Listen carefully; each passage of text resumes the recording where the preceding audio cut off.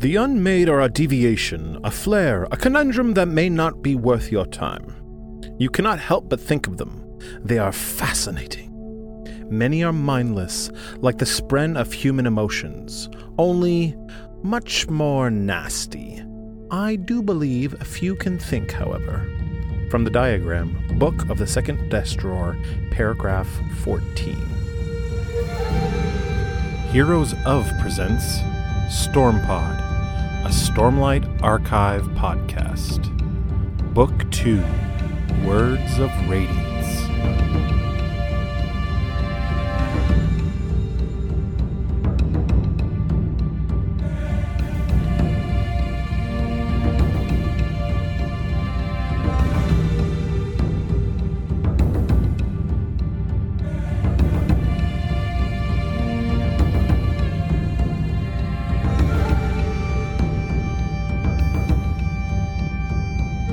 This is just a quick spoiler warning for Chapter 81 of Words of Radiance, The Last Day.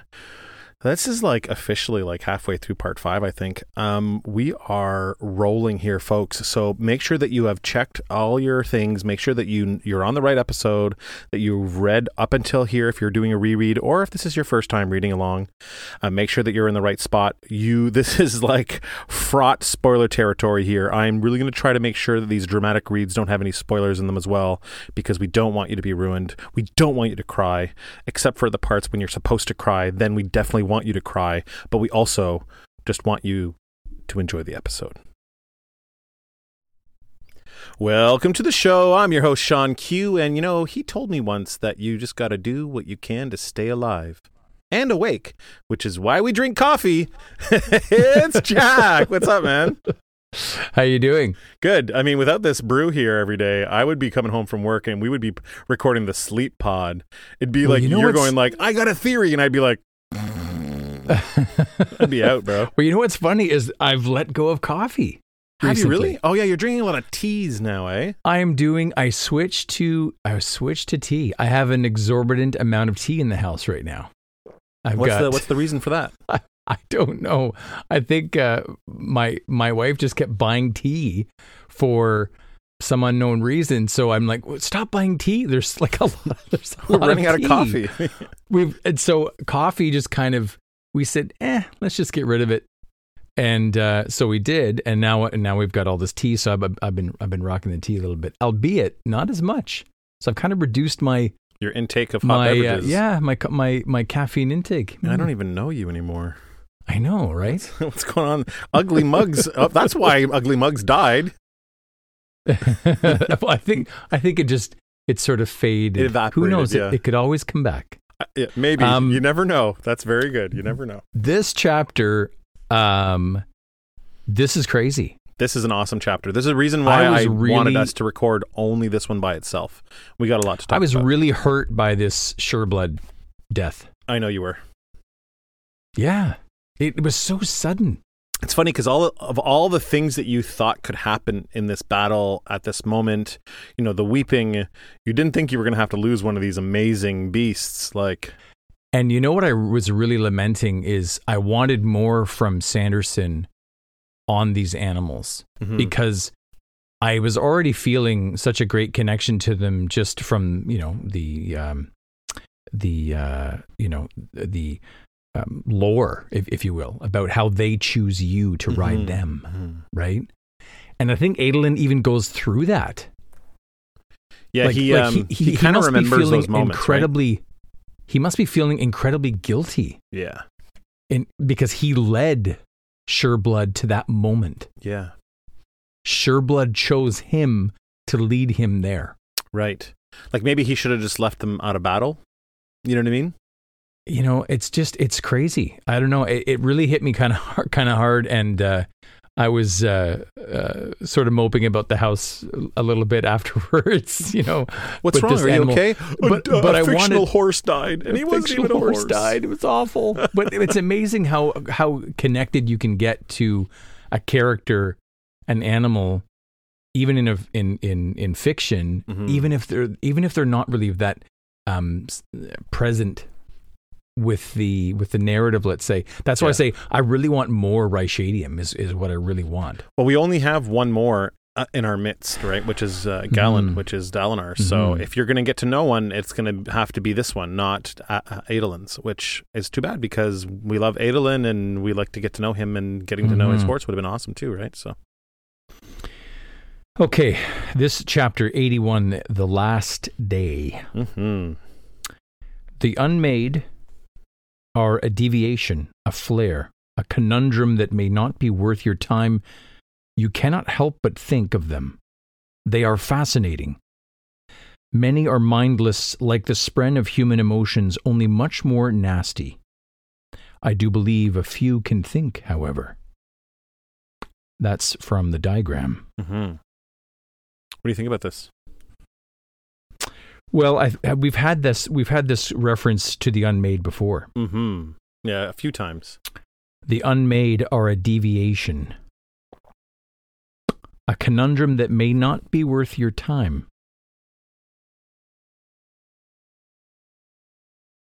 I do believe a few can think, however. We don't know what they are. I don't know. I'm at a loss. I have no guesses. I have no wild theories on this. I'm really not sure. Mm-hmm. Dalinar strode from the tent, joined by Navani and Shallan. They had marched farther inward all that morning, bringing them to the very heart of the ruined plateaus. Mm-hmm. So it's really, really happening. Yeah, they're really close now. So close that they had the Parshendi's full attention.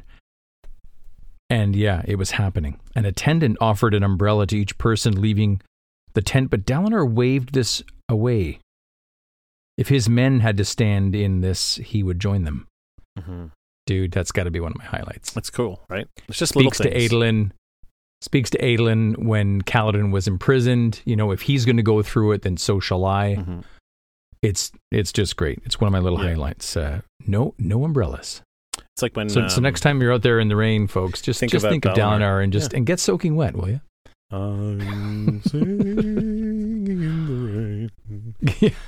Only it's a T-shirt with one of those lines drawn through it. Like, no, we're not wearing. No umbrellas. Yeah. We're not doing any umbrellas. That's the new symbol for Dalinar Kholin's army. Yeah, Dalinar Kholin.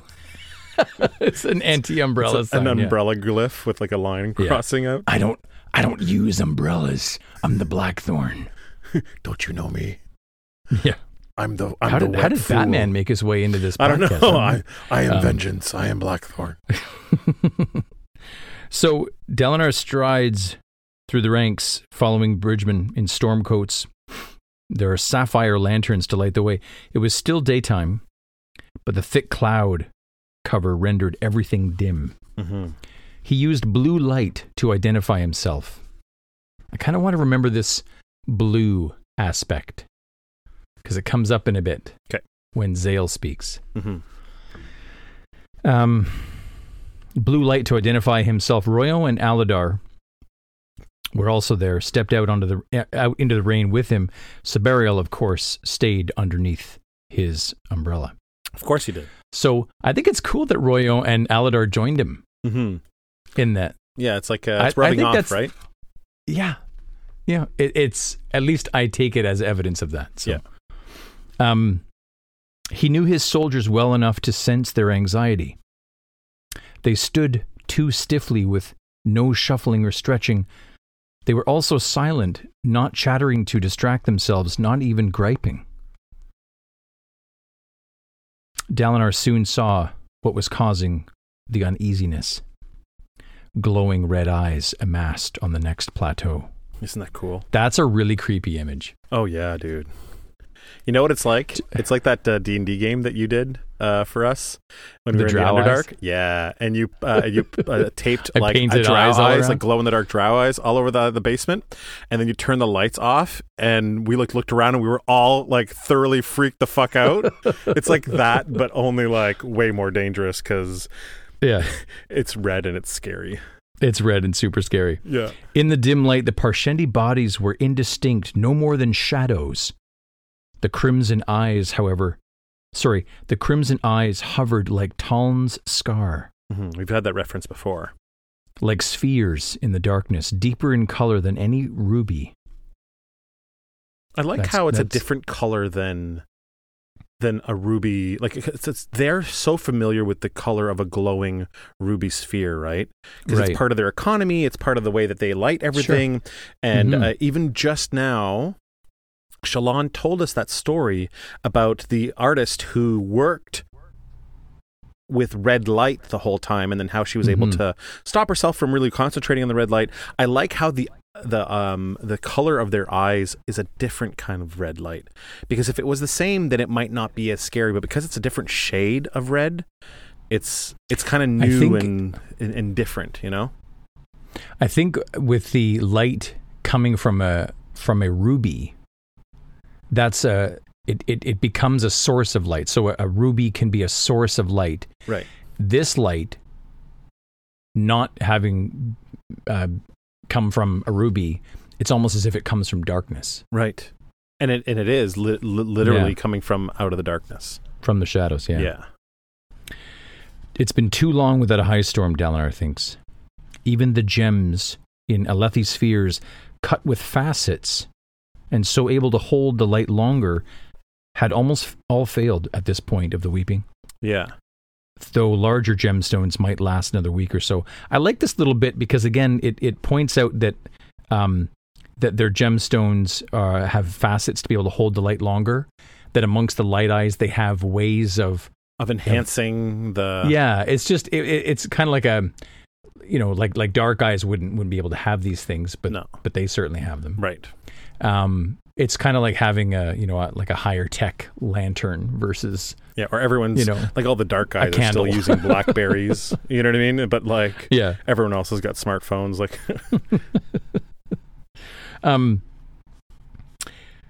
"Oh Almighty," says Royan. "Oh, by the names of God himself, what have you brought us into, Dalinar?" Dalinar says, "Can you do anything to help?" Looking to Shallan. "I'm sorry," she says. "The Knights Radiant were warriors," says Dalinar. He says, well, if they were, then I've got a long way to go. He does say it very softly because there are people around him, right? Right. And he promised her he wasn't going to out her. Right. So he says, so she says, if they were, then I've got a long way to go. Go then, Dalinar tells the girl. When there is an opening in the fighting, find that pathway to Urithiru if it exists. You're my only contingency plan, Brightness. And she nods. Mm-hmm. This is a huge gamble to put this all on Shallan to find Urithiru during this moment. Shallan already has lots of fucking trauma. Imagine the trauma if she fails. Like, come on. Let's find out. I have no idea. Yeah. Dalinar, says Aladar, tell me straight, when you brought us on this march, did you expect to find these horrors? Yes, he says. It was true enough of a statement. He didn't know what horrors he'd find, but he had known that something was coming. Aladar says, you came anyway? You hauled us all the way out onto these cursed plains. You let us be surrounded by monsters to be slaughtered? Those are Voidbringers out there, Dalinar hisses. They have returned. Yes, it is true. And we, Aladar, we have a chance to stop them. I don't know if we can prevent another desolation, but I would do anything, including sacrificing myself and this entire army, to protect Alethkar from those things. Do you understand? Aladar nods. It's pretty intense. I hoped to get here before this happened, says Dalinar, but I didn't. So now we're going to fight. And Stormont, we're going to destroy those things. We're going to stop them, and we're going to hope that will stop this evil from spreading to the world's parshmen, as my niece feared. If you survive this day, you'll be known as one of the greatest men of our generation. He releases Aladar. Yeah, because he had grabbed him by like the front of the coat, right? Right. Go to your men, Aladar. Go lead them. Be a champion. I like how it's be. Just be. Mm-hmm. Like remember what Syl said, right? Right. Just be. Yeah. Okay. Aladar stares at Dalinar, mouth gaping, and then he straightens, slaps his arm to his chest, giving a crisp salute. As crisp as any Dalinar had ever seen. "It will be done, Bright Lord." High Prince of War. Mm-hmm. Aladar barked to his attendants, including Mintez, the High Lord that Aladar usually had to use his shard plate in battle. It's pretty neat that he was able to inspire him out of fear into, yes, it will be done. Yeah, and like complete this can obedience. Be accomplished. Like I feel like this is the moment when any misgivings Aladar had have all now gone away. Dalinar's like, yo, this isn't just for Gem Hearts or even for the Vengeance Pack. Fuck the Vengeance Pack. This is about saving everyone. Like those things out there, they're fucking Voidbringers, man. Like, we are not just here to have a skirmish. We're here to save the fucking world. And then, like, I think it dawns on Aladar, and that's when he friggin' gives that crisp salute, the most crisp that Dalinar's ever seen. And Aladar's like, okay, you got me. I'm yours now. Forever, I think in the first writing, when Sanderson was writing it, that crisp salute actually knocked him out. It was too hard.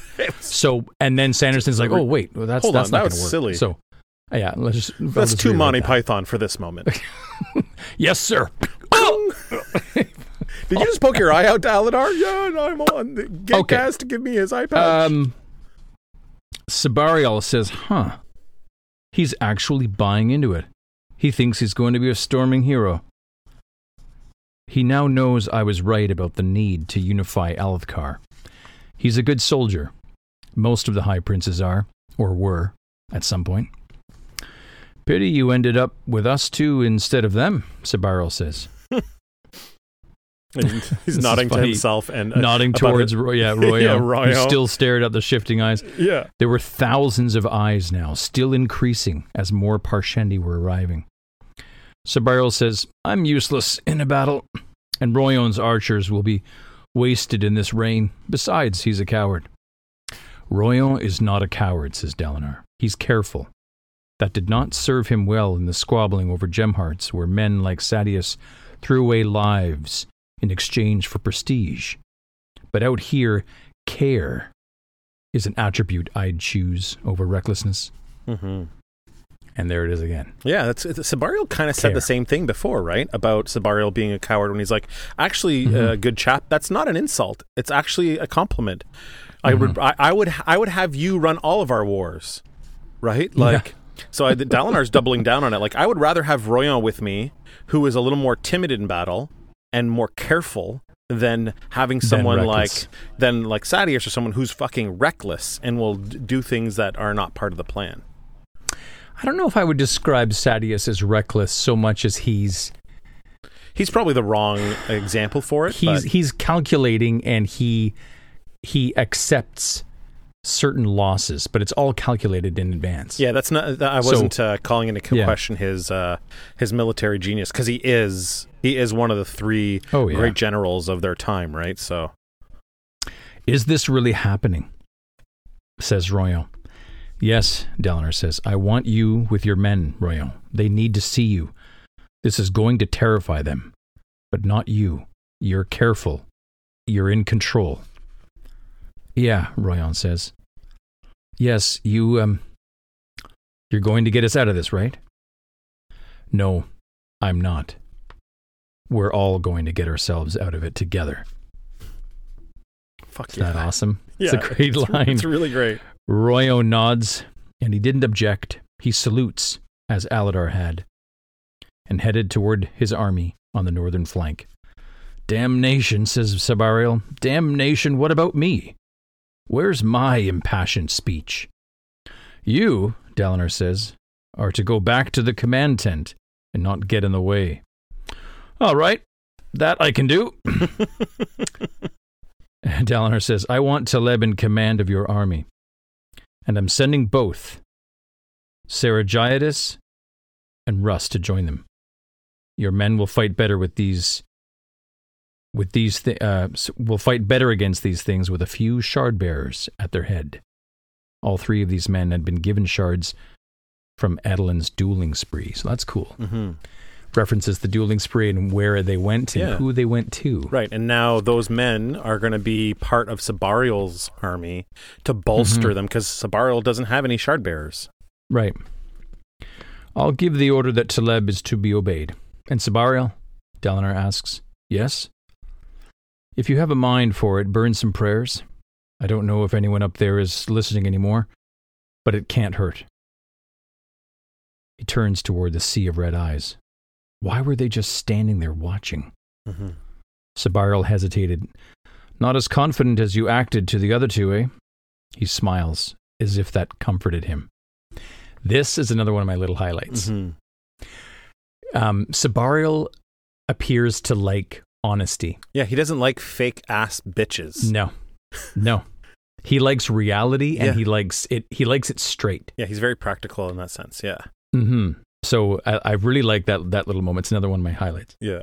So Saragaitis, or I don't know how to say that right. Saragaitis, the lanky man whose sister Adolin had once courted. That's hilarious. That's another. Put it on the list. I was gonna say that throughout all these like little side characters that we meet, it's like, well, yeah, there should be some reference somewhere that Adolin has done something in an alcove with somebody. Yeah. So it's funny that I don't think Adolin was like that. Maybe he smooched it up a little bit, but I don't think he got it on or anything. I think he went on lots of really awkward, shitty dates. And I don't mean to imply that getting it on is what happens in an alcove. Yeah, you that's can do exactly a lot. What happens. You can do a little, or you can do a little, or you can do a lot. This is a smaller alcove is only for standing kissing, and then the longer alcoves are. We really got to stop these alcove jokes. Seriously. All right. Dalinar steps up to Navani. I need to know if you're safe in the command tent, as safe as anyone can be. Then pretend that I'm here, or that I'm there. She says. You want me to help with Fabrials? Navani says, I can't set up that sort of thing remotely, Dalinar. He grits his teeth, but he knows that she's right. Rock says, Campfire tales come alive, says Rock. Dalinar had never seen that one guarding him or his sons. He was a quartermaster. Dalinar believed these things should not be. Why do they not move? Mm-hmm. I do not know, says Dalinar. Send a few of your men to fetch R'hllane. I want to see if he can provide any explanations. Then Dalinar turns to Navani and says, Gather your scribes to write my words. I will speak to the soldiers. I really love this part where he makes the speech. Mm-hmm. And then they have amazing. Run down the lines with Pass the speech it along. and then re-say it. And then, it's just really cool. Within moments, she had a pair of scribes ready to record his words. Dalinar climbs into Gallant's saddle to get a little height, turns toward the ranks, and he says, yes, and he shouts it. These are Voidbringers. Yes, we're going to fight them. I don't know what they can do. I don't know why they've returned, but we came here to stop them. I know you're scared. But you have heard of my visions in the high storms. In the war camps, the Light Eyes mocked me and dismissed what I had seen as delusions. Well, out there you see proof that my visions were true. Out there you see what I have been told would come. I have been sent by the Almighty himself to save this land from another desolation. I have seen what those things can do. I have lived lives broken by the Voidbringers. I've seen kingdoms shattered, peoples ruined, technology forgotten. I've seen civilization itself brought to the trembling edge of collapse. We will prevent this. Today you fight not for the wealth of a Light Eyes or even for the honor of your king. Today you fight for the good of all men. You will not fight alone. Trust in what I have seen, trust in my words. If those things have returned, then so must the forces that once defeated them. We will see miracles before this day is out, men. We merely have to be strong enough to deserve them. It's so, isn't that wicked? It's That's awesome. pretty wicked. The one thing We I have to have, be strong enough to deserve a miracle. yeah, that's awesome. really, really awesome. I love that last part. I do feel a little bit weird about Dalinar saying that I've been sent by the Almighty. Yeah. Like, the Almighty He's a little didn't convinced. send him, but I know that he's saying this for the men so that they can feel inspired that their leader is connected to the Almighty. He's kind of using his visions as an affirmation to tell them we are on the right side and everything's going to be okay. But do you find that he takes it a little step too far with the I've been sent by the Almighty? I do. But at the same time, considering his experiences and what we have witnessed along the journey with him, Yeah. it's not that far of a stretch. It's not. I mean, unless he's been poisoned, unless the visions are actually, have led him astray. He was worried about that at the beginning. Right. I think he's less worried about that now. Right. So, Right. I mean, it still could be a worry for us, for sure.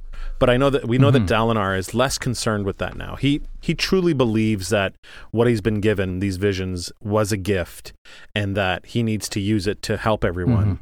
But he's spinning it a little here so that he's been sent by the Almighty with the visions to save everyone, which is not the truth, but he needs to twist it a little bit probably to inspire everyone in this moment. Well, Glory's spren actually show up about his head, so we do get a little spren spotting. Yeah, that's awesome. At this point, which is great. His scribes finished writing down the short speech and then hurriedly started making copies to send with the runners. Dalinar watched them go, hoping to the tranquiline halls that he hadn't just lied to everyone. So he is kind of, he expresses not being that sure of himself there. So I think there remains a little bit of doubt. Right. With him. Yeah, you're right. There's a little bit there. The battle plan called for them to sit and wait longer. Or calls for them to wait a little longer. With these chasms to cross, it was far better to be assaulted than to assault. Yeah, so they're almost hoping that they will attack first. I like how this gets flipped here. There should be, tactically, there should be really no reason to attack. But there needs to be a reason narratively for our characters to get in battle here. And I like how, I like the reason because we know from having read the interludes with Eshonai that the Parshendi are the listeners, or I guess, can we even call them listeners anymore? According to Rlain, I don't think we can call them listeners anymore. According to Rlain, storm these are lost. Forms form have a mission, and they have a very specific purpose that they're doing. So when Rlain shows up here, I really like this part. That's like I think this is my highlight here. Fortunately, the rain meant no arrows. The bowstrings wouldn't stand the dampness, nor would the animal glue in the Parshendi recurve bows. So that's kind of interesting. The rain takes away the volley. Yeah, well, it totally makes sense, right? The Parshendi start singing. It came in a sudden roar over the rains. The song wasn't one that Dalinar had ever heard before. This was more staccato, more frenetic, shouting like thrown axes at the Alethi in the center. Dalinar shivered, and the wind blew against him. I put a little stop there thinking, is that foreshadowing?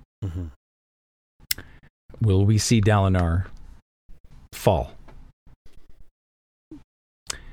The wind blew against him stronger than normal. Yeah, during the weeping, yeah. During the weeping, the cold bit his skin. Bright Lord, Dalinar turns in his saddle, noting 4 bridgemen approaching, along with Rlain. That song, Rlain says. That song. What is it, man? It is death, Rlain whispers. Bright Lord, I have never heard it before, but the rhythm is one of destruction, of power. Across the chasm, the Parshendi started to glow. Yeah, so not just their eyes. No, their bodies. Yeah. Tiny lines of red sparked around their arms, blinking and shaking like lightning. Oh, yeah. What is that? Asks Shallan. You have to stop it, Rlain says. Please, even if you have to kill them. Do not let them finish that song. So in my journal, Yeah. I was like, do I believe Rlain? Is he Bridge 4? What do you think? What do you think? Can Rlain be trusted here? I think that if you're asking me in terms of what Bridge 4 went through to make it into what it is, to be what I would call an honor-bound group of individuals from very disparate pasts. Yeah. I would say that Rlain could and should be a solid part of that. I think so too. So then I would believe him. But as a first-time reader, and of course because I'm crazy, because I'm suspicious of everybody, I was thinking, oh no, is Rlain going to miss, like, is Rlain going to be just what he was, which was a spy? Right. Is he going to mislead? I think that I think that there are some serious insight checks here and some sense motive checks that need to be made on Rlain, because if his horror seems genuine as to what's happening to his people, then he has to be trusted, right? But if he's a really good spy, maybe he could fake that shit with a really good like a really good bluff check. But I mean, I think it's pretty evident that whatever's happening here is something momentous, and Rlain has it right. You know, you can't let them finish this song. That song, yeah. And it's kind of cool because the song has a countdown now, right? Like, you know, if you think of it in the sense that, like, you know, a song could be like 3 minutes and 47 seconds or whatever. You listen to a song and now that as the song goes, you know, first chorus, second chorus, don't let that song end. It really puts the intense pressure on this battle now, because you got to get it done before the song's over. And since it's a song he's never heard, there's you'd have no idea how long it's going to last, right? How long it's hopefully the Parshendi or the Stormforms are playing Paranoid Android, so they got a bit of time here to figure this out. Or like the 27-minute long version of In-A-Gadda Da Vida. I was going to say the live version of Light My Fire or something. Or that's a good one too. Okay, so don't let them finish that song. The countdown was here. This was the last day. We get that in the text, the title of the chapter. Dalinar made his decision based on instinct, and he called for a messenger. And one jogs up. Tashav's ward, a girl in her 15th year. 15 on this battle. Yeah, they're messengers. I know, but still, you're still involved. Yeah. Like, it's pretty young. Pass the word, he commands her. Send to General Call at the command tent, the battalion lords, my son, Taleb and the other high princes. We're changing strategies. Right, Lord? The messenger asks. What change? We attack now. We get a POV change here. Back to Kaladin. So, yeah, initially, all I got to say about that is I was just, it's can you trust Rlain? Is he Bridge 4 or is he the spy? Right. Is he like how every Light Eyes Kaladin has come across? It's been in some way some kind of disappointment, except for Dalinar. Yeah. And his son. I would say his sons. I think that the one good thing here is that Dalinar might still be hesitant, but I don't think that you should be, because we know we have more information than Dalinar has. We have the interludes from Eshonai's point of view, and we know what is happening on the other side, right? And so we know that Rlain, if Rlain was coming back and looked like Stormform and saying, I could be trustworthy, you know what I mean? But we know that he's more like Thude, #Thude the dude. You know what would be so, I would so love to have that secret point of view of Rlain getting away from the Stormforms. Right. Like he's in, what's the form? War form? Yeah. So he had to become that like beefed up action figure, if you will, to maybe battle against a few storm forms to get away. I think that we like could, that would be if we were to go back and trace the chapters and everything happening. I'm pretty sure that when R'Ellaine left and said to Captain Kaladin, like you're a good man, thank you, but I have to go. Yeah. The only high storm that happened after that was the one that Kaladin and Shallan got caught in when they were at the chasms. Right. And we know that they need, when they change from one form to another, they need to go out in a high storm because the high storm will make that change happen. Right. Just like it did for Eshonai when she turned into storm form. We know that's the same thing that happens to them whenever they want to change from dull form to nimble form or to mate form or to any other form. They have to go out, meet the high storm, and then it will change them, right? So we know when he changed because there wasn't another high storm after he left until that high storm that Shallan and Kaladin survived. Wouldn't it be amazing if there could be some kind of event with Shallan or Theru that would change, that would, enable the Parshendi to come back from this? Like, that would be incredible. It would be pretty cool. And that could be the moment of unification between Alethkar and the Parshendi. The unite them thing is what you're saying? Yeah, that's kind of neat too. Kaladin stops at the entrance to the Light-Eyed training grounds. Rainwater streaming off his umbrella. I like that, that they brought the umbrella back. Yeah. To show, Dalinar is out there slogging it with the others. Yeah. Here's Kaladin with one. Yeah. He can't move fast. He's going to get drenched. But what's funny about this is it's Kaladin in the training grounds. He has to be close to it. Right? Like he can't leave it alone. He's injured. He's limping around. He can't really, but he has to be there. He's got to be close. But he's got his umbrella. That's funny. In preparation for a storm, the Ardents normally swept and shoveled the sand into cornered trenches at the edges of the ground to keep it from being blown away. But instead, they'd left the sand out, but had then placed a short wooden barrier across the gateway. It plugged the front of the sparring grounds, allowing them to fill up with water. A small cascade of rainwater poured over the lip of the barrier and into the roadway.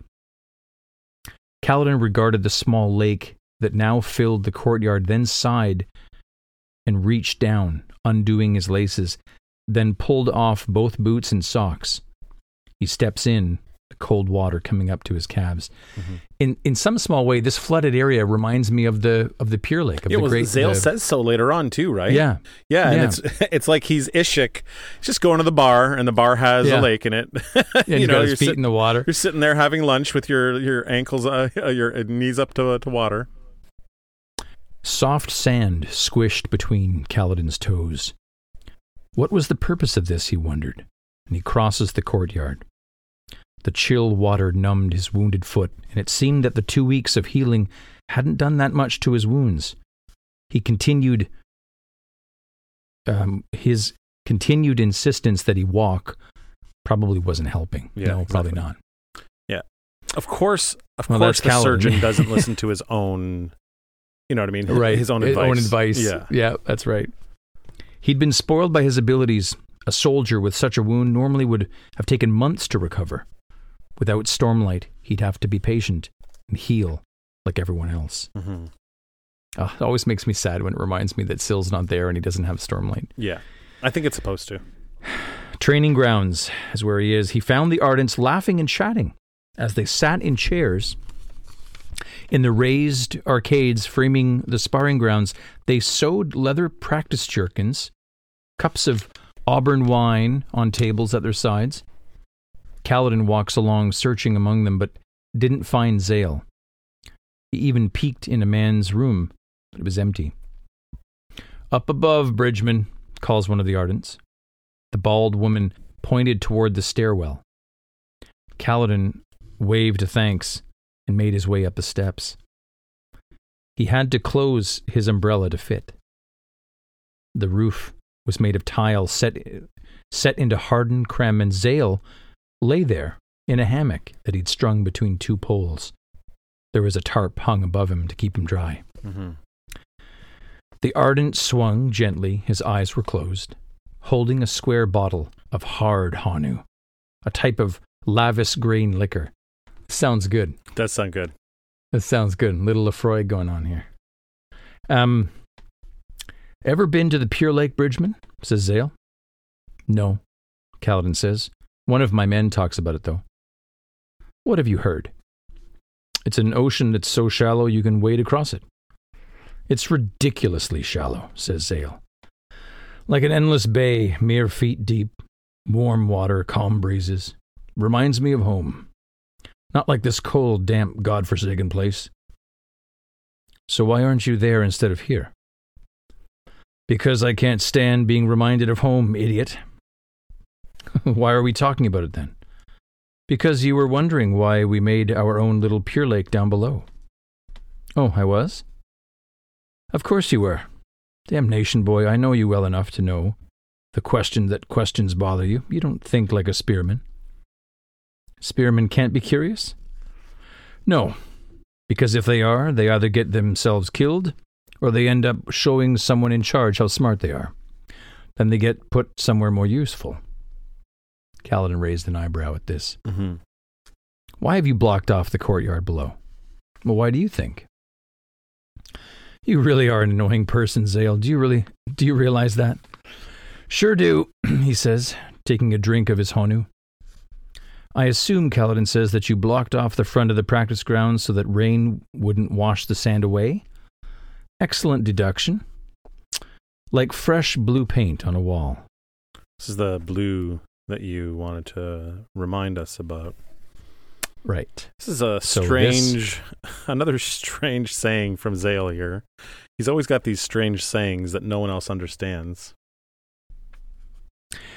So when I initially was reading this chapter, because Dalinar associates himself with blue light, sapphire spheres were burning blue light. Mm-hmm. Coal and blue.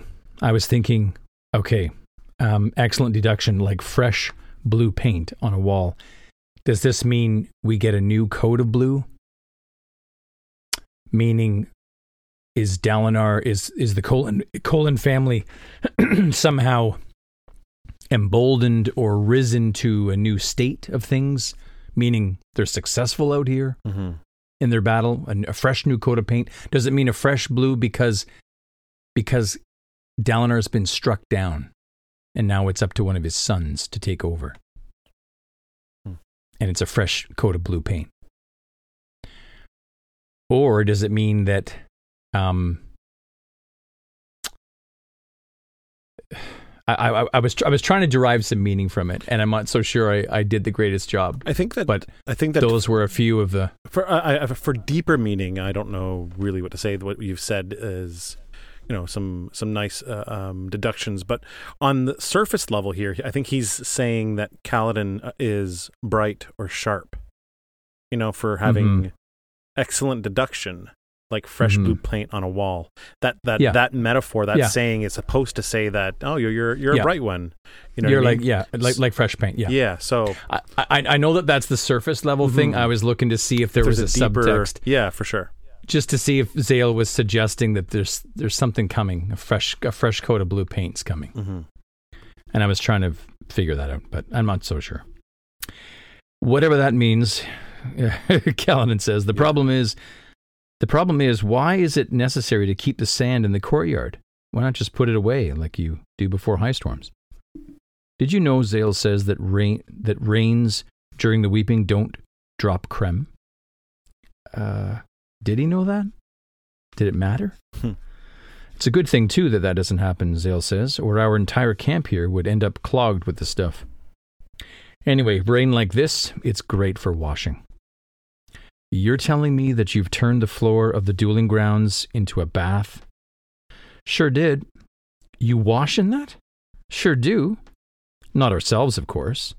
Well, then what? Sand. Kaladin frowns. Every day, we go in there and stir it up. The sand settles back down to the bottom, and all the yuck floats away. I love that Carried by technical the- term there, yuck. All the yuck floats away, carried by the rain in little streams out of the camp. Did you ever consider that sand might need washing? No, actually. Well, it does. After a year's worth of being kicked by stinky bridgeman feet and equally stinky but far more refined light eyes feet, after a year of having people like me spill food on it, or having animals find their way in there to do business, the sands need cleansing. Why are we talking about this? Because it's important, Zale says, taking a drink. Or something. I don't know. You came to me, kid, interrupting my vacation. That means you have to listen to me, blah, blah, blah, blah. You're supposed to say something profound, says Kaladin. Did you miss the part about me being on vacation? That's kind of funny. It's great. So the washing of the sand, I was wondering, is important for Zale to communicate to Kaladin that Kaladin needs a cleansing too. Kaladin has been through a lot. Mm-hmm. He's been through, almost kind of similarly to the list that Zale was providing, he's been through Bridge 4 with the stinky feet. Right. He's been enslaved by Light Eyes. He's been imprisoned by Dalinar. Or shouldn't say Dalinar, it was Elhokar, but still, Mm-hmm. you know, he's been through, then culminating in losing Syl. Yeah. You know, it's a lot for him. It is. And maybe Zale is trying to communicate that you need to wash this off. You need to feel refreshed. You need a spa day, basically, is what I think he's saying. It's like, you know, come on, mani-pedi. You need a mani-pedi. Get a beard trim. I'm actually doing that tomorrow, so I can't wait. Cool. I have another theory to posit at what this could mean. The sand once a year. The weeping only is once a year, right? So it's the only time when the creme doesn't fall. Right. And that they can actually do this washing, because in a high storm you can't do it. So once a year they're able to wash away the yuck, as he puts it, and get rid of it and start anew so that it's all fresh. What if the metaphor here is that the weeping is to the sand as desolations are to Roshar? Every 1,000 years, it has to happen. A cleansing of the planet happens where everything gets destroyed and everything starts up anew again. You know, you get to wash away the yuck off the planet, which sounds like a lot of lives and a lot of technology and civilization. It does. And knowledge, and everything starts over again. I don't know if there's a correlation there, but it kind of hit me that the whole world is about to go through a desolation. Is about to go through a desolation. Yeah.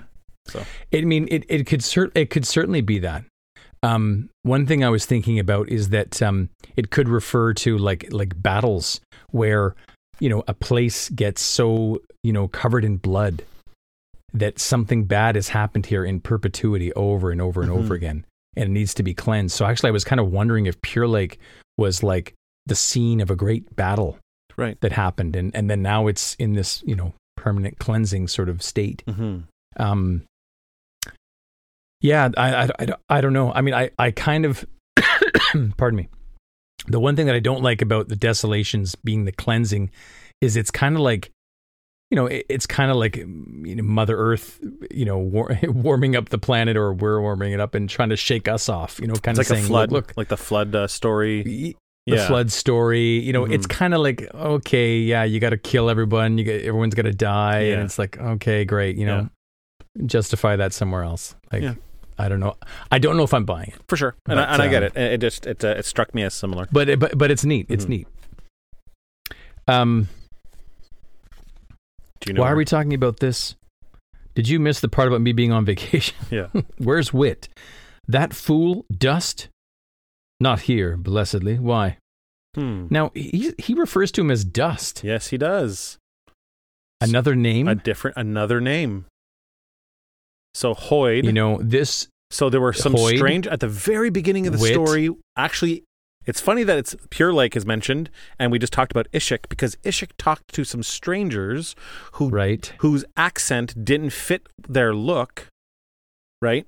And they were Right. asking for a man named Hoyd, and the Hoyd. description they gave was pretty much Wit. Was pretty much Wit. Yeah, Right. that's right. And we know him as Wit. Those people were looking for Hoyd, and Zale here has referred to him as Dust. So he Right. seems to have a third name. Pretty cool. Yeah. It deepens the and- mystery that is our Wit. And it deepens, yeah, and it's not like Shallan becoming other personalities like sorry, I'm drawing a blank. Vale. Exactly. It's not like Vale, because it's not like you're transforming. If different people know Wit, Hoyd, Dust, He's just got different names. he has different names. Right. That's mysterious. It's awesome. It's so, I really like it. Mhm. I don't know where that's going, but I really like it. Yeah. Okay, so not here, blessedly. Why? So it sounds like Zale's not a big fan of Dust. Yeah. Kaladin, you know what? That's funny. Dust, gets in the sand. Yeah. It dirties it up. It's yuck. Got to get the yuck out of here. Got to get the dust out. Yeah, I like that. I like that. Yeah. Kaladin needed someone to talk to, and he was searching for Wit, and he hadn't found the man, though he had broken down and bought some chuta from a lonely street vendor, and it tasted good. Yeah. But that hadn't helped his mood. So he'd given up on finding Wit and had come to find Zale instead. What was it that you wanted? Zale called to him. Have you ever had to choose between two equally distasteful choices? Every day I choose to keep breathing. I worry something awful is going to happen, Kaladin says, and I can prevent it. But the awful thing, it might be best for everyone if it does happen. Huh. And I think this is referring obviously to Elhokar. Yes. No advice, says Kaladin. Choose the option, says Zale, that makes it easiest for you to sleep at night. That's what I wish I had done. Mm. Ooh, something in his past. Yeah, something. Yeah, a little tease here. Yeah, a little tease. We Kaladin don't get, it's $2 now, and we don't get much from Zale. We get tiny little morsels, right? Yeah. Kaladin continued down the steps. He poked through the racks at the side of the practice grounds and finds a spear, hobbles out into the water.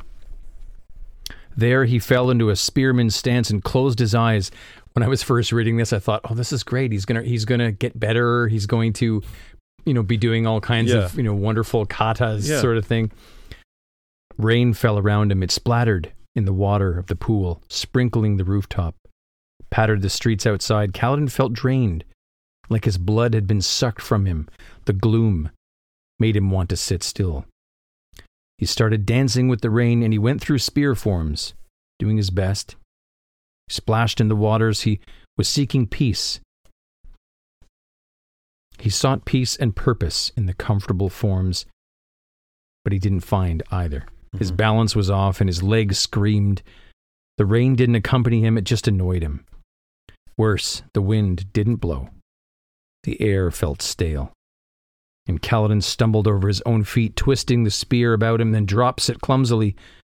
He fetches it, noticing the Ardents, watching him with looks ranging from befuddled to amused. Mm-hmm. He tries again.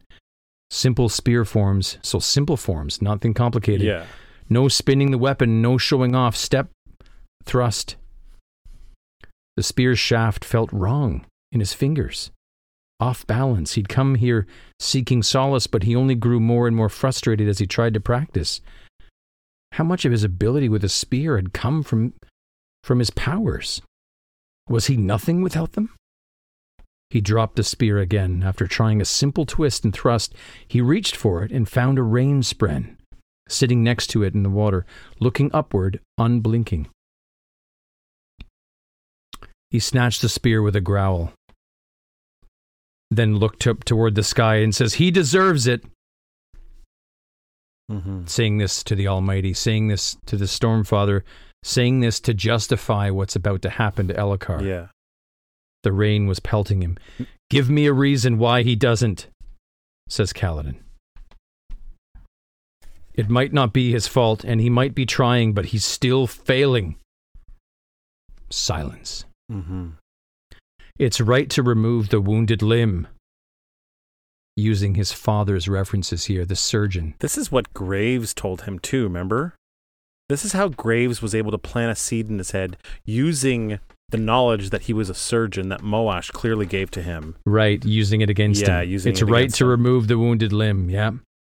This is what we have to do to stay alive. Where had those words come from? Gotta do what you can do to stay alive, son. Turn a liability into an advantage wherever you can. Mm-hmm. He thinks about Tien's death. Yeah, because that's what this commander said to him, right? Mm-hmm. Turn a liability into an advantage. That moment, that horrible moment of Tien's death when he watched, unable to do anything as his brother died. Tien's own squad leader had sacrificed an untrained to gain a moment's advantage. And that squad leader had spoken to Kaladin after it was all over. You got to do what you can to stay alive. It made a twisted, horrible kind of sense. It hadn't been Tien's fault. Tien had tried. He'd still failed, so they killed him. Kaladin fell to his knees in the water. Almighty, oh Almighty. The king. The king was Dalinar's Tien. Dude, I got fucking goosebumps all over my body right now. It's amazing. It's so the good. The king was Dalinar's Tien. Dude, that is got to be my highlight. It's amazing, isn't it? It's amazing. That's and you. It's such a heavy. It's such a heavy moment. Yeah. Once he says it out loud, and then you rethink about all the things that Dalinar's done, trying to help Elhokar. Yeah, you realize, fuck yeah, of course. Yeah. Almost as if, again, it furthers the bond. Like we talk a lot about the bond between Spren, right? We don't talk maybe enough about how the bond is being created between these other characters. Right.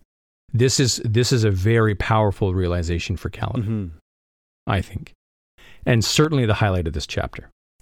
The king was Dalinar's Tien. But again, I can't help but it's so emotional. Him, like screaming up at the sky, like he's looking for an answer. Tell me that he doesn't deserve this. Give me a sign.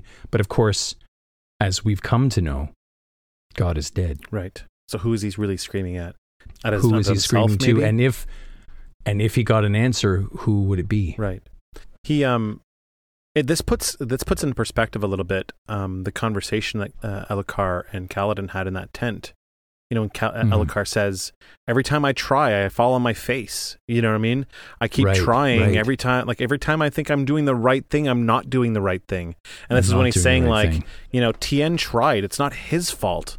He tried, even though he failed, and they killed him for it.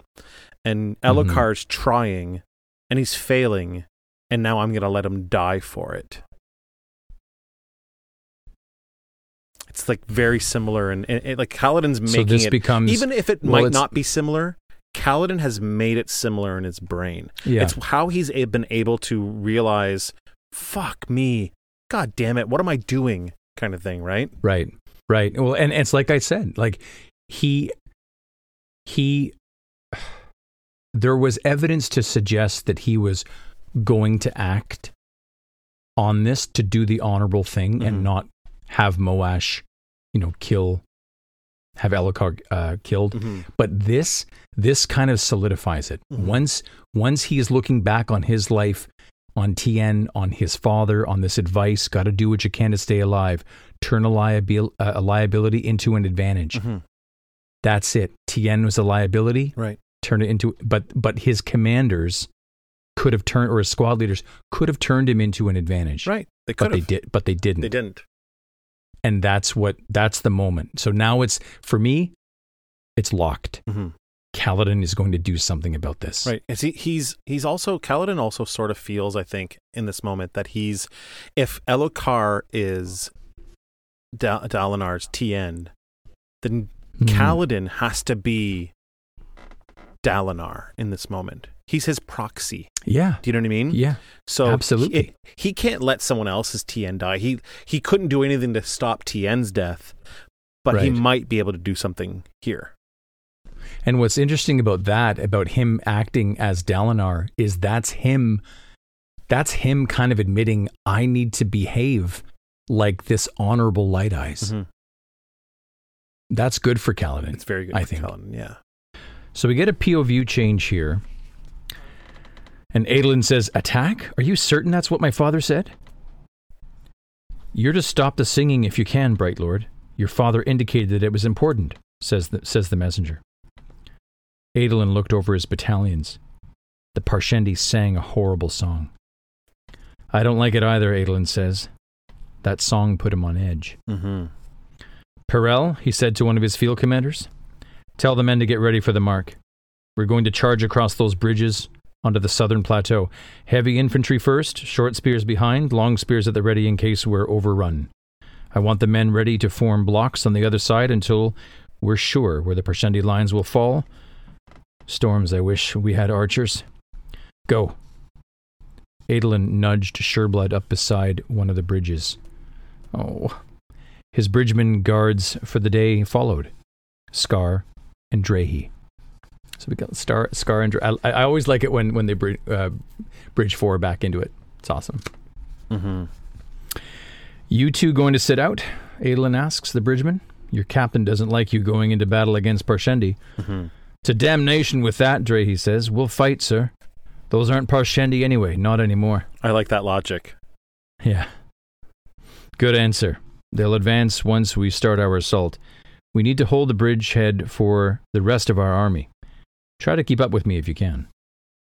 A large blue gemstone rose into the air, hoisted high on a distant pole near the command tent. Go, says Adolin, and he kicks Sureblood into motion, thundering across the bridge and splashing through a pool on the other side. Rain-spren wavered. Mm-hmm. His 2 bridgemen followed at a run.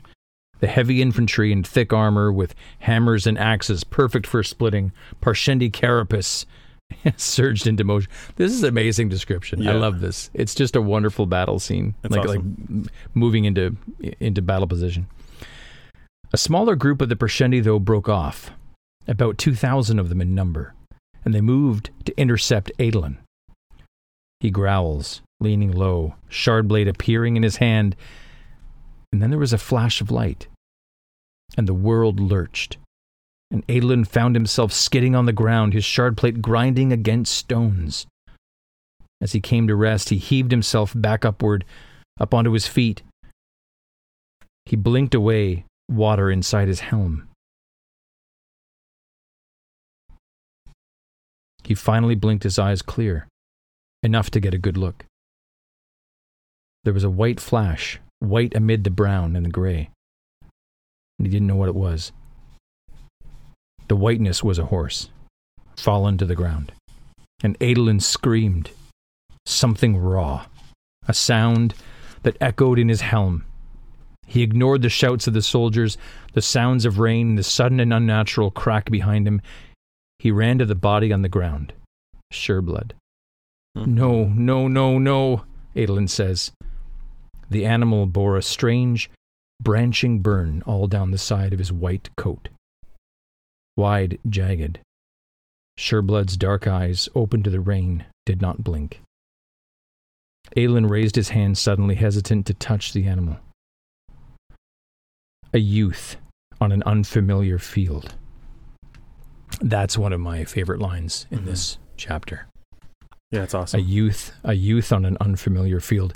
He was reduced, the way I interpret that for myself, is he became a boy. He was brought back to boyhood. Mm-hmm. To the when he first met the horse. Field. Right? He feels vulnerable. He feels in that state. Mm-hmm. He's unsure right now. Sureblood falling has affected him deeply. Sureblood wasn't moving. More nervous that day than during the duel that he won his blade. There were shouts, another crack in the air, sharp and immediate. They picked their rider, son. We fixate on shards, but any man, courageous or coward, can bond a blade, but not so here, on this ground. Only the worthy win here. Move, grieve later. Move. Mm-hmm. This is intense. Tough, this was. man. I stopped reading. I You had to take really a break did, eh? there.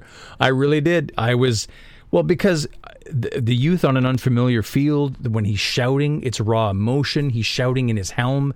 No one can hear him really. You've got all these other sounds. It's his personal anguish, Yeah. his personal hell, seeing this beloved animal fall and fall so quickly and so suddenly. It's just, I don't know. It was one of those abrupt moments of the series that, I had to stop and think about it. And I don't know. I have not spent, as I've said, I've only ridden a horse once. I don't have a lot of time with horses, but I do consider them a majestic animal. Mm-hmm. And there is a connection that I feel that's kind of visceral for some reason or other. I don't know why.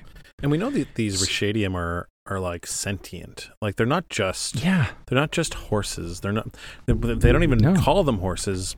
They're like these creatures that are like very hyper intelligent enough that they know who can ride them and who cannot. You know, and not just about ability, but like there's a feeling there, right? Like you have to be worthy and honorable enough to ride one. So there's a shame. There's that word, you know, they pick their rider, son. Mm-hmm. And those words coming from son, it's like Dalinar speaking to him. Yeah, this is a memory that he's having. Yeah. Yeah. I know. Like him hearing that on the battlefield, that's why he feels like a youth. He's being talked to by his father. Mm-hmm. They pick their rider, son. Mm-hmm. Like, I don't know. There's something about this moment I find very raw and emotionally vulnerable. It's nice because the lines are like back and forth, right? Like Adolin raised his hand, suddenly hesitant to touch the animal. Mm-hmm. A youth on an unfamiliar field. So Adolin raised his hands, suddenly hesitant to touch the animal. That could be now, and that could also be then. Right. Yeah. Right? Almost as if he doesn't. Do I deserve to ride him? Right. And do I even deign to touch him now that he's dead? Yeah. Like a youth on an unfamiliar field. Both times it could be Adolin now and Adolin then, right? He's on an unfamiliar field, having to deal with this loss in this moment, but he also could have been a youth on an unfamiliar field when he first met the horse. When he first met the Rashadium. Sureblood wasn't moving. Sureblood wasn't moving whenever the horse was dead, and Sureblood might not have been moving when Adolin reached out to touch him that first time. Do you know what I mean? Every line, he was more nervous that day than during the duel that he won. So he's more nervous now in this moment to touch the horse as it's dead.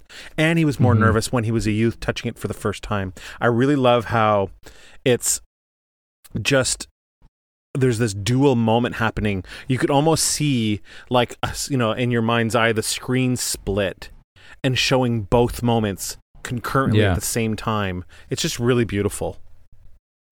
And also, another thing that it speaks to is the bond. Like, this might as well be Adolin's Syl. Right. Like, anyways, I just was really moved by the Rashadium and by this scene, and I had to stop. But continuing on, Adolin roars. He leaps to his feet and charges past the two bridgemen. Only moments had passed, but the Alethi lines were already collapsing. Mm-hmm. Some of the infantry advanced in clusters while others had hunkered down. They were stunned. They were confused. There were more of these red lightning flashes cracking in the air. Ahead of him, men dropped, fried in their armor. Mm-hmm. More cracks sounded, but the strikes didn't seem well aimed, and they rarely were going straight towards the Alethi, so it would seem that the Stormform don't have complete mastery over this, which is good. He saw a blast come from a pair of Parshendi, but it arced immediately down to the ground. The Parshendi stared downward, befuddled. It was as if the lightning worked, well, like lightning from the sky, not following any sort of predictable path. And Adolin shouts, "Charge them, you Kremlings! Back into your lines! It's just like advancing on archers. Keep your heads. Tighten up. If we break, we're dead." But the image of him yelling and crashing into the line of Parshendi did something. Shouts rose from the officers. Lines reformed. Lightning flashed right on Adolin. The sound was incredible. He stood in place and he was blinded. He looked down at the armor, which was vibrating softly, a hum that rattled his skin in a strangely comforting way. Mm-hmm. Nearby, another crack of lightning left a small group of Parshendi, but it didn't blind him. What do you make of that? Well, he says something at the end here, I think. What does he say? Adolin grinned with clenched teeth, feeling a savage satisfaction as he pushed into the Parshendi and swung his shard blade through their necks. By the old stories, the suit he wore had been created to fight these very monsters. Yeah, so I love that. Their lightning doesn't seem to be affecting Adolin as much as he was worried they were going to. And he's thinking, this plate was made specifically to fight these things. Right. So, yeah, it's kind of cool. He said that the plate is humming. Yeah. And that he felt comforted. Yeah. That's incredible. Like its protectiveness against this stuff was comforting. Like, yeah, it's really, really neat. We're not sure exactly fully what that means technically yet. No, but we know that maybe we can guess or posit that maybe Adolin has some kind of resistance to the lightning because of his armor. Like he's not getting fully blasted. Maybe he's taking half damage or something. You know. In the soundtrack for this moment, when it starts vibrating and he's kind of, I like that. Like, I think we insert good vibrations, you know? good vibrations. Oh, you went for the Beach Boys. I was going, good vibrations. Oh, you were going Marky Mark and the Funky Bunch on me? Dude, yeah. Come on. Feel the vibration. Feel the vibration. That's pretty good too. Though these Parshendi soldiers were sleeker and more ferocious looking than the ones he'd previously fought, their eyes burned just as easily. Then they dropped dead, and something wiggled out of their chests. Small red spren, like tiny lightning that zipped into the air and vanished. They can be killed, one of the soldiers yelled nearby. They can die.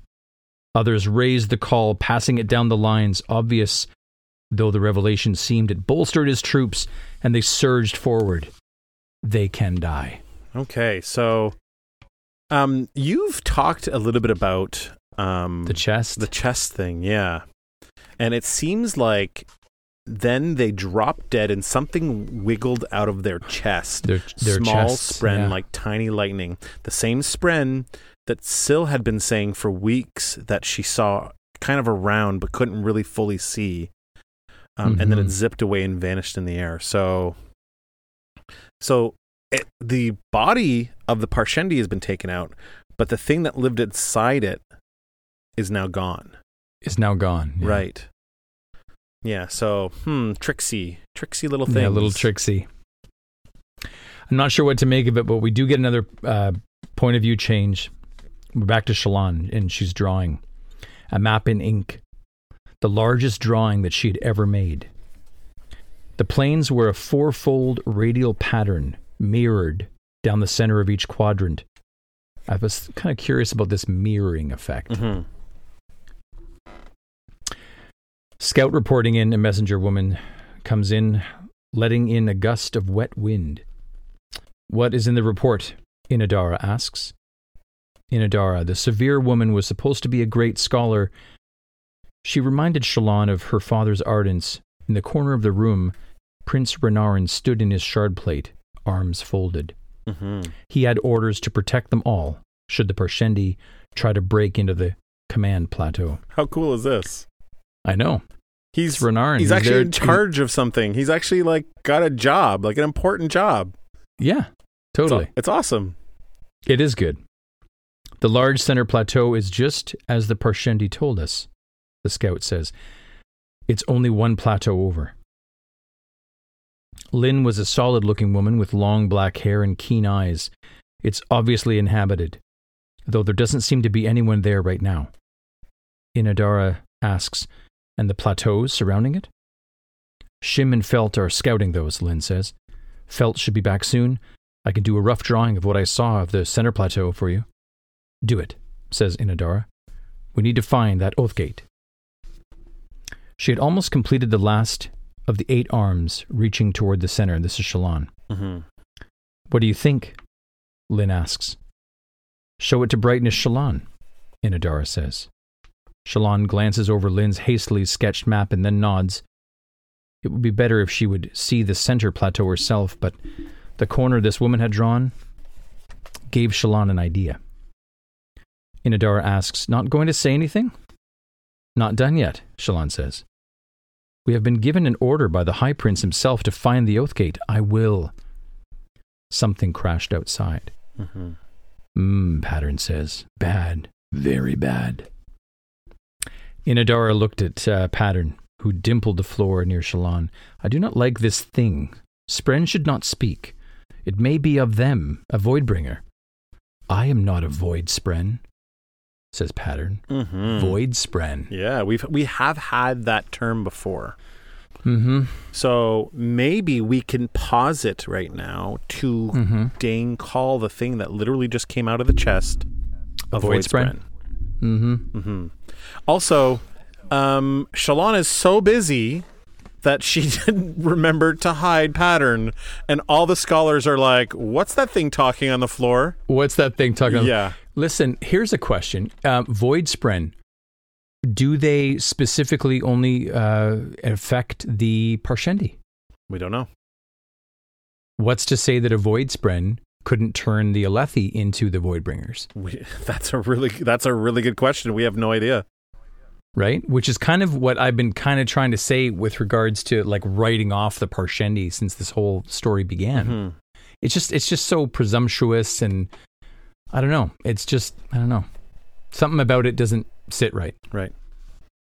So, but what if that's a possibility? These are all really good thoughts, my friend. And if the Void Spren left the Parshendi bodies, if the Parshendi bodies are dead, is that Spren dead? Well, we saw it fly out. It leave flies and fly away. But does it fly away into nothingness? Does it coalesce? It looked like it got away. Okay. It looked like it left its host and fucked off. So. That actually gives me more hope that Syl is actually alive then, if that's the truth. I'm not a Void Spren. Brightness Shallan. He's not a Void Spren, says Shallan. We should study it. How long did you say it has been following you? A heavy footstep sounds on the floor. Renarin stepping forward. Shallan would have preferred to keep Pattern a secret, but the winds had started picking up and he'd started buzzing loudly. There was just no avoiding it. Now that he'd drawn the scholar's attention, Renarin leaned down and he seemed fascinated by Pattern. He wasn't the only one. Inadara says, it is likely involved. You should not dismiss one of my theories so quickly. I still think it might be related to the Voidbringers. Pattern says, know you nothing of Patterns, old human? Old human. Yeah, calls her old. Voidbringers have no pattern. Besides, I have read of them in your lore. They speak of spindly arms like bone and horrific faces. I should think if you wish to find one, the mirror might be a location where you can begin your search. Burn! That's a total burn. And it also speaks to what I'm saying. Like, Voidbringer, look in the mirror. Yeah. Like, if you're doing dishonorable acts, like, look in the mirror, Sadeas. Right. You want to see a Voidbringer? Right. There it is. Also, he's insulting people now. Like, Pattern has gotten really good with his vocabulary. This guy is... it's from hanging out with Shallan. Yeah, this cryptic is on it now, man. Yeah. She stomps away, moving to chat with Brightness Velat and the other ardent Izazek. Shallan smiles and says, that was clever. I am trying to learn, Pattern replies. Insults in particular will be of great use to my people, as they are truths and lies combined in a quite interesting manner. Isn't that awesome? An insult totally is a lie and truth kind of twisted. It's really awesome. What is that? She asks.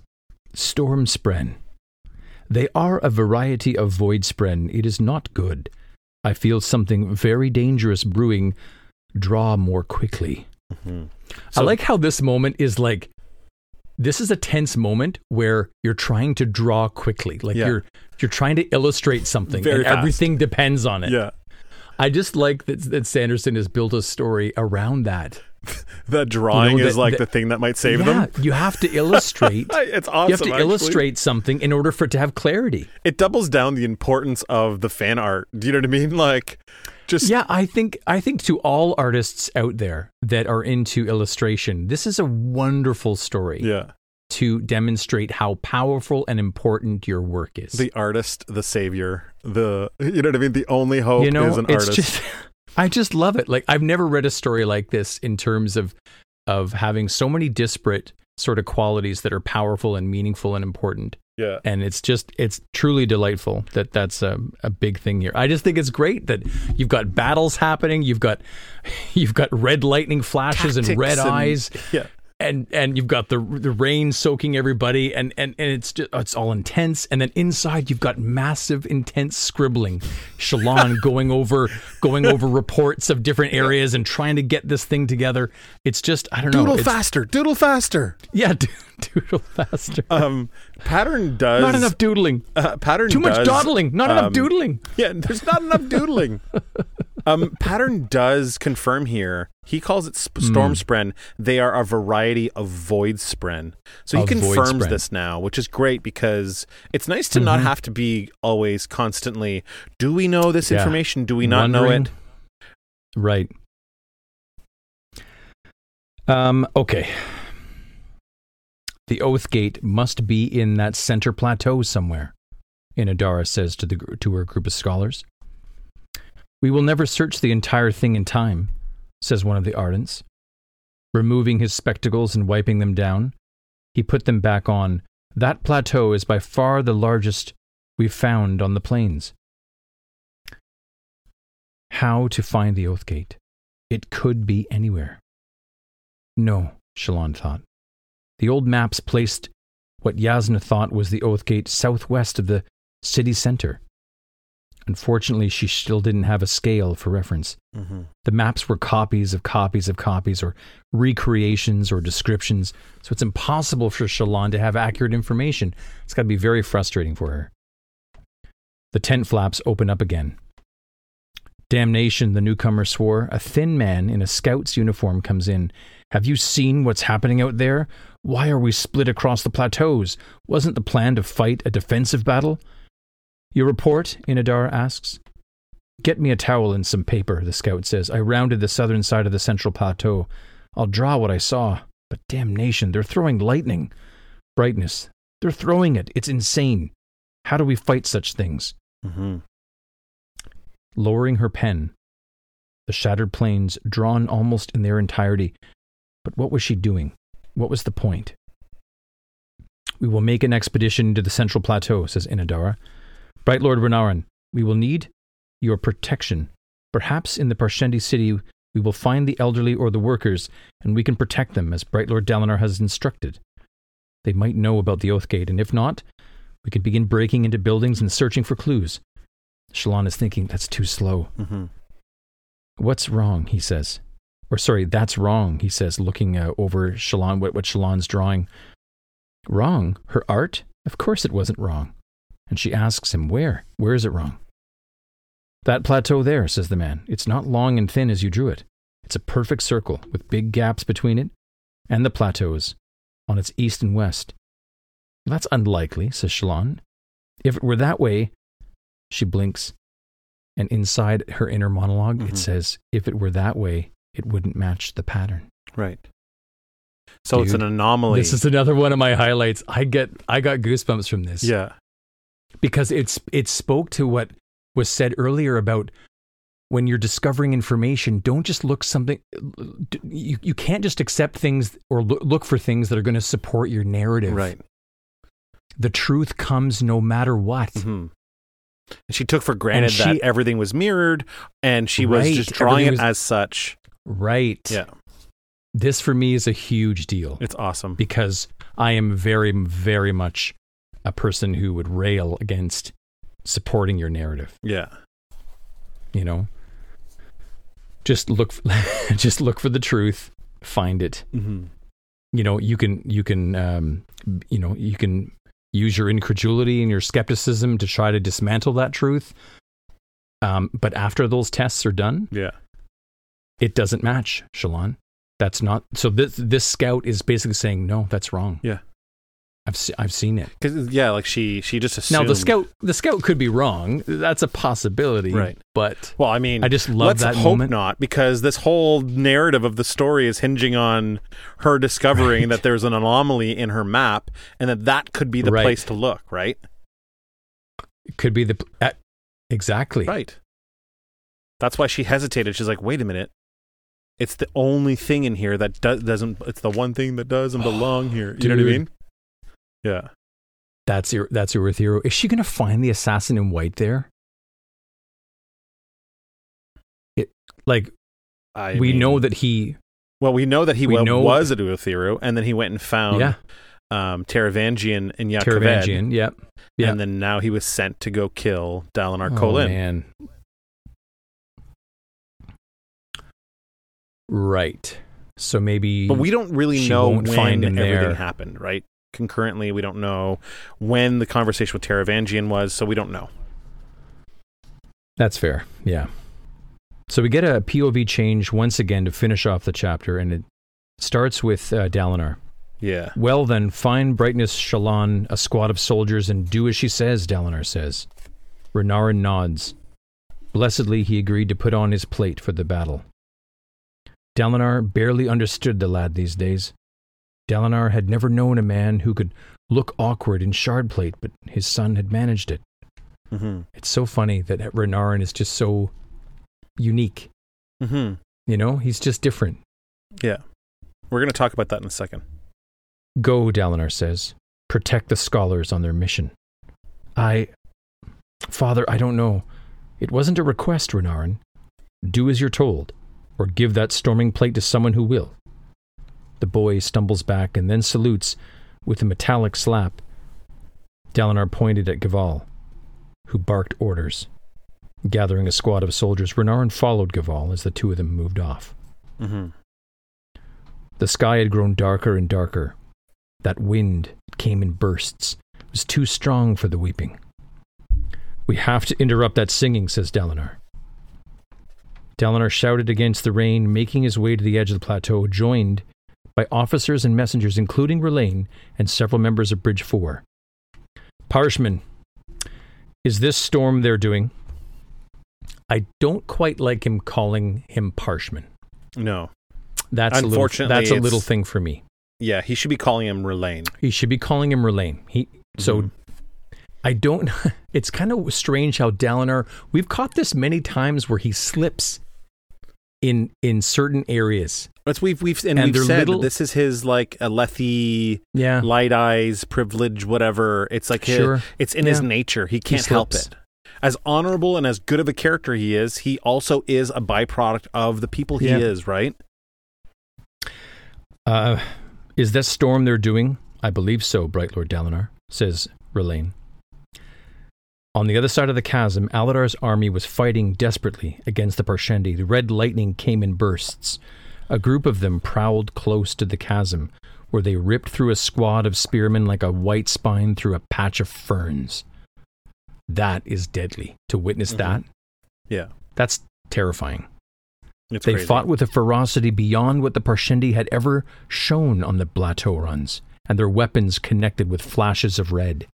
Mm-hmm. Aladar's eastern flank needs reinforcement, says Dalinar. What do we have? Light infantry reserves, General Khal says. 15th Spear Division from Sabario's army, but those were supposed to support Bright Lord Adolin. He'll survive without them.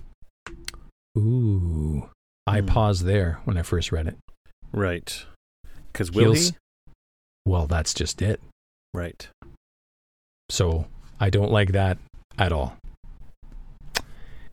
He'll survive without them, says Dalinar. Get those men over here and see Aladar reinforced. Yeah, talk about a bridge that Dalinar would have to carry. Yeah. If that maneuver there turns out to be the death of his son. He already feels fucking horrible about his brother dying. He's been carrying that shit around for 7 years. I don't know. I'm so nervous. I don't know. It's awful. Okay. Tell him to punch through to those Parshendi in the back. Engage the ones singing at all costs. What's Navani's status? She's ready with the devices, Bright Lord. A messenger says she wants to know where she should begin. In Royon's flank, says Dalinar. He sensed a disaster was brewing there. Even with Cal's son fighting on that front, Royon's troops were the worst that he had. Taleb was supporting them with some of Sabarial's troops who were surprisingly good. I like that too. Yeah. That Sabarial's troops were good. Mm-hmm. Interesting. Yeah, he hadn't expected that. No. And he says the man himself was practically useless in battle, but he knew how to hire the right people, and that had been his genius, right? Sabarial and I couldn't help but think of Shallan there. Didn't realize that. Yeah, so right. It's really great. Yeah, hire the right people is definitely a talent, and Sabarial's got it. Dalinar hiked back toward the command tent, passing Shallan, Inadara, Bridgeman, squads of soldiers, Renarin included, and he headed out on their mission. Or heading out on their mission, Kelek speed their way. Dalinar thinks. So that means Shallan, the scholars, and Renarin, and they're going on their group mission. Of people are going to find that plateau that the scout came back and said, no, that's not the right one. Yeah, so they've got a destination now. The Parshendi moved through the darkness and the gusts of wind with ease, while the humans slipped, squinted, and were battered. The problem was that this was only half of the Parshendi. If the other half attacked, his people would be in serious trouble. But they didn't attack, so they must consider that singing to be important. They saw the wind they were creating as more damaging, more deadly to the humans than simply joining the battle, and that terrified him. What was coming would be worse. I am sorry that you have to die this way. Dalinar stood still. Rain streamed down. He looked to the flock of messengers, to the aides, to the bodyguards, to the officers who attended him. Who spoke? They looked at one another. Wait. He recognized that voice, didn't he? It was familiar to him. Yes, he'd heard it many times in his visions. It was the voice of the Almighty. So there's a couple things here that he does really well. He normally, when the Almighty speaks or the Stormfather speaks, it's all in caps. It's all in capital. Yes, but he I noticed that. write it in caps here because he wants us to think at first it's not someone like that. Right? Very, very tricksy. Very, very smart. Well, it could be a number of things on that note. It could be that this isn't the Almighty. Mm-hmm. It could be that there's been a change in the Almighty. Possibly. Well, we know that the Almighty's dead. So we okay. We know that. There. Yeah. Okay. But we know it as much as we know that Scylla's dead too. Mm-hmm. That's true too. And also that I have trouble accepting certain things. Yeah, you do. So this is a fascinating ending. Who spoke? I'm sorry that you have to die this way. Now, the voice appears to be intended for Dalinar. Right. So, again, I was thinking back to the color blue, fresh coat. Are we going to see Dalinar die here, or is that voice intended for Adolin because he's not getting the support? Right. Adolin has to hold his own. No one else around him seemed to hear that voice but him, though, so... No. So, for Dalinar. I know. It's got me really, really nervous about what's next, so I can't wait to read chapters 82 and 83. So he asks himself... Which we will cover next. What was... he said they saw the wind they were creating as more damaging, more deadly to the humans than simply joining the battle. That terrified him. What was coming would be worse. And we know what the Parshendi or what the Stormform listeners are thinking they're doing, right? They think they're creating a giant storm that will obliterate the humans. They've got them here, right? And now we're going to try to create this storm. And they will be relatively immune to it. and they will wash away. But they've never tested it. They don't really know what it does yet. Remember, Venli wanted to test it, and Eshonai's like, no, we can't test it. If we test it, they're going to see it out here on the plains, and then we'll lose our element of surprise. We have to do it the day of, when we've got them out there. So I wonder what Venli's motivation there is. To test it? I wonder if there's something we there. We talked about that in that chapter too when we covered that. We're not sure. Remember we were like, there's something up with Venli? That was like our kind of like our takeaway. There was something up with Venli. But tell me what you think your highlight is here in this whole chapter. It's a long one, but oh well, it's Tien. It's Elhokar is Dalinar's Tien. It's pretty great. It has to be.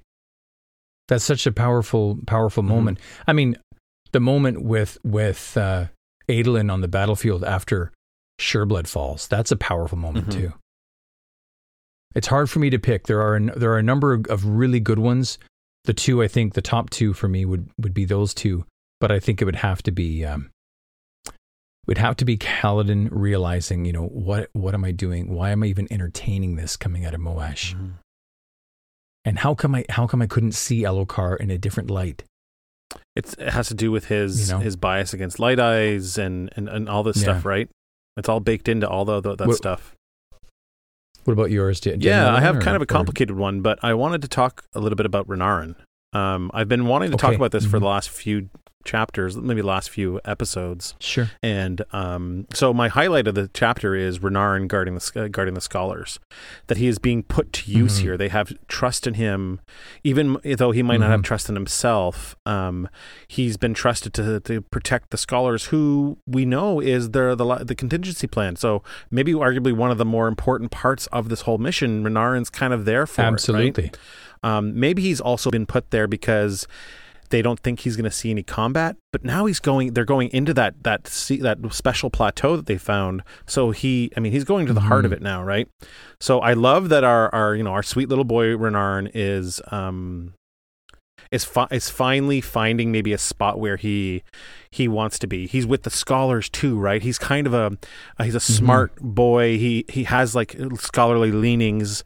He would be an ardent if he wasn't already like like a prince, right? So the thing I want to talk about is I haven't really done the Renarin voice in a while, and there's a reason. It's been brought to my attention that there are a lot of people in the fandom that see Renarin as potentially being autistic, that he has some tendencies that could be on the spectrum. Okay. Yeah. And after it had been brought to my attention, I went, oh yeah, you know what? That's true. I can kind of see that. But I had never ever made fun of him knowing that could have been part of his character.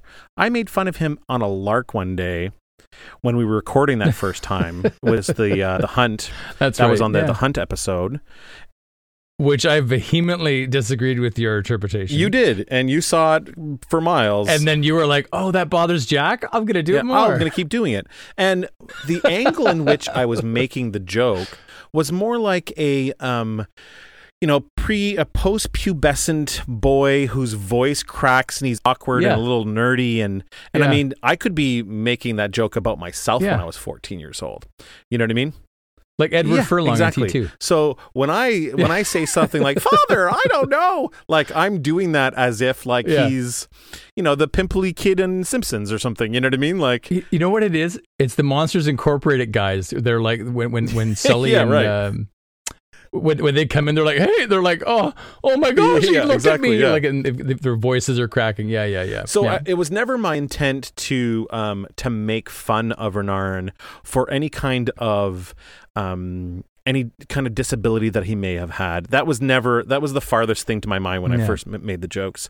I don't want to stop making the joke because I think it was good-hearted and I do like it. I think it's pretty funny. I mean, it's a running gag, but I do want to make it plainly known that I was teasing him as if I was teasing a teenage boy who was going through puberty and his voice is cracking and he's a little bit awkward, much like I would have been at that age. So I just wanted to make it straight that I wasn't teasing him. I didn't even really realize that the character could have been Sure. even slightly on the spectrum. My nephew is on the spectrum, Yeah. and I have lots of respect for people who have to deal with that, for his parents and him himself dealing through that their whole lives.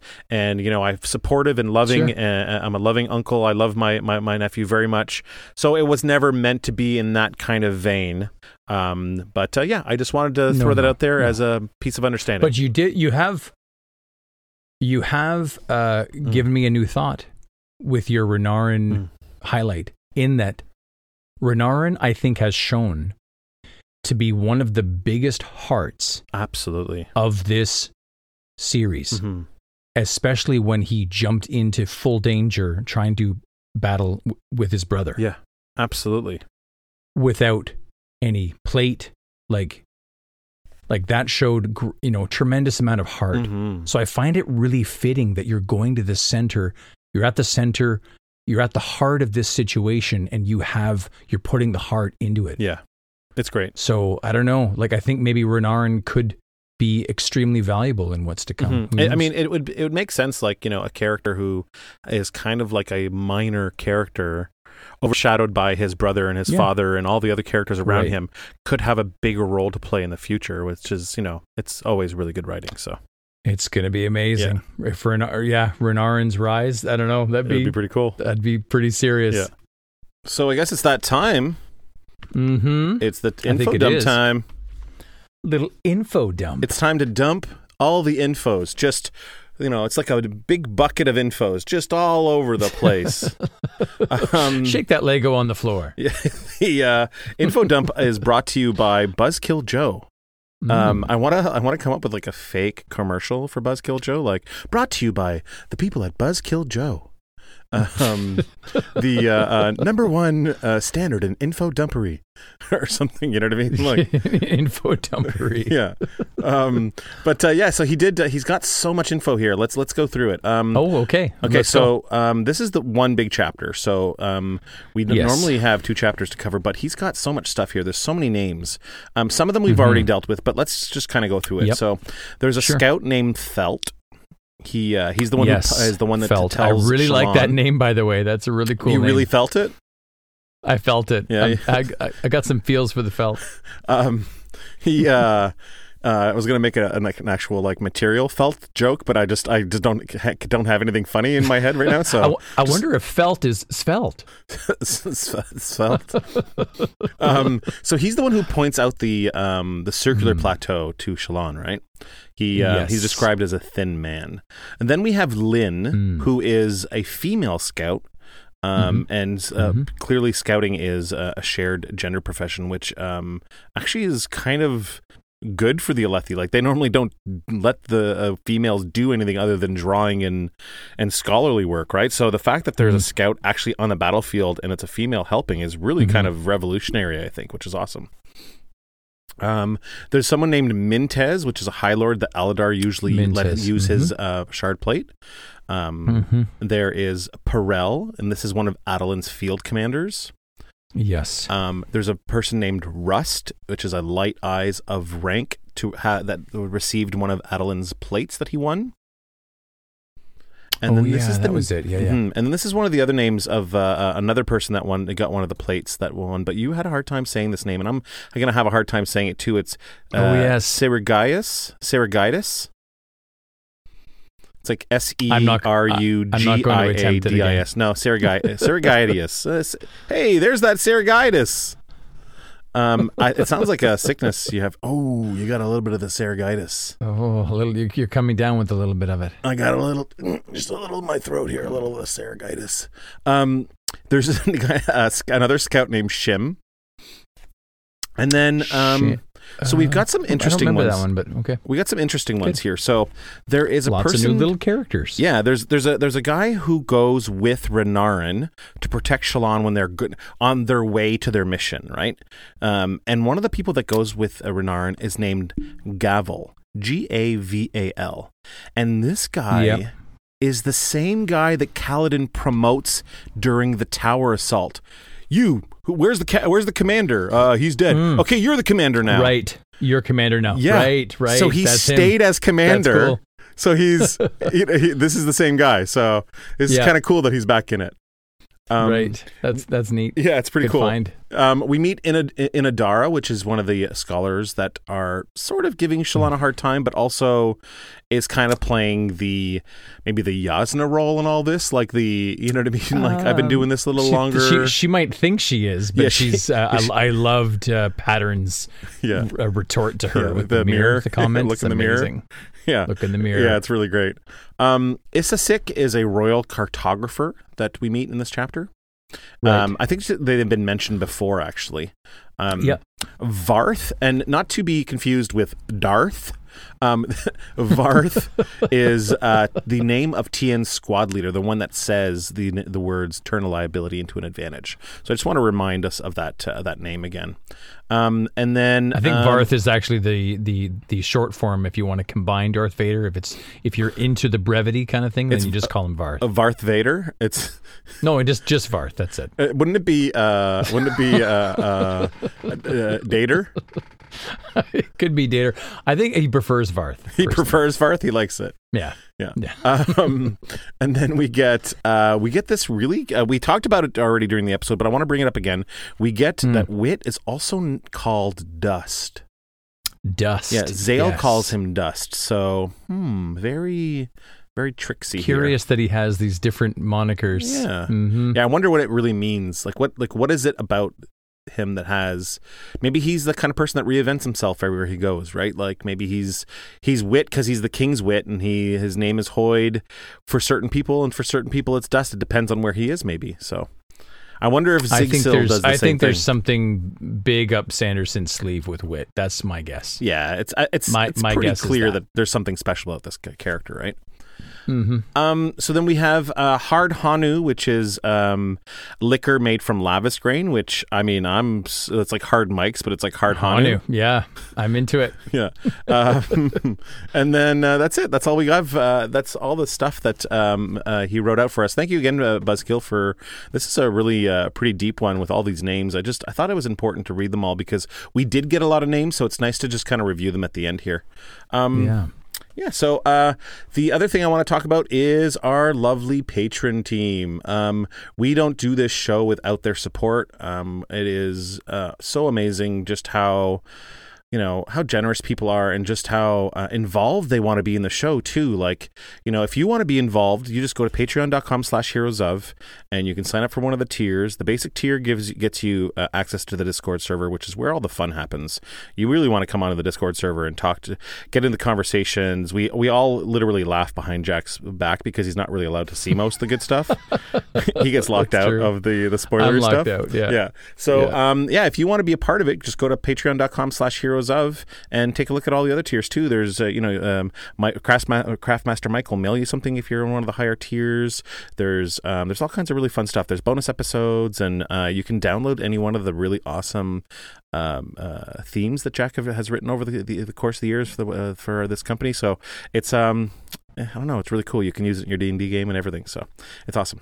But here is the list of our current patrons. I want to say shout outs to Jesse Fay and Cannoli and Jaden Guerra and Ryan Phillips and Sovotcha Art and Sarah677, Sarah Slagle, C. Carr, Tom Gonzalez, Mark Pinto, Jordo, Maria Verum. Hey, what's up, Maria?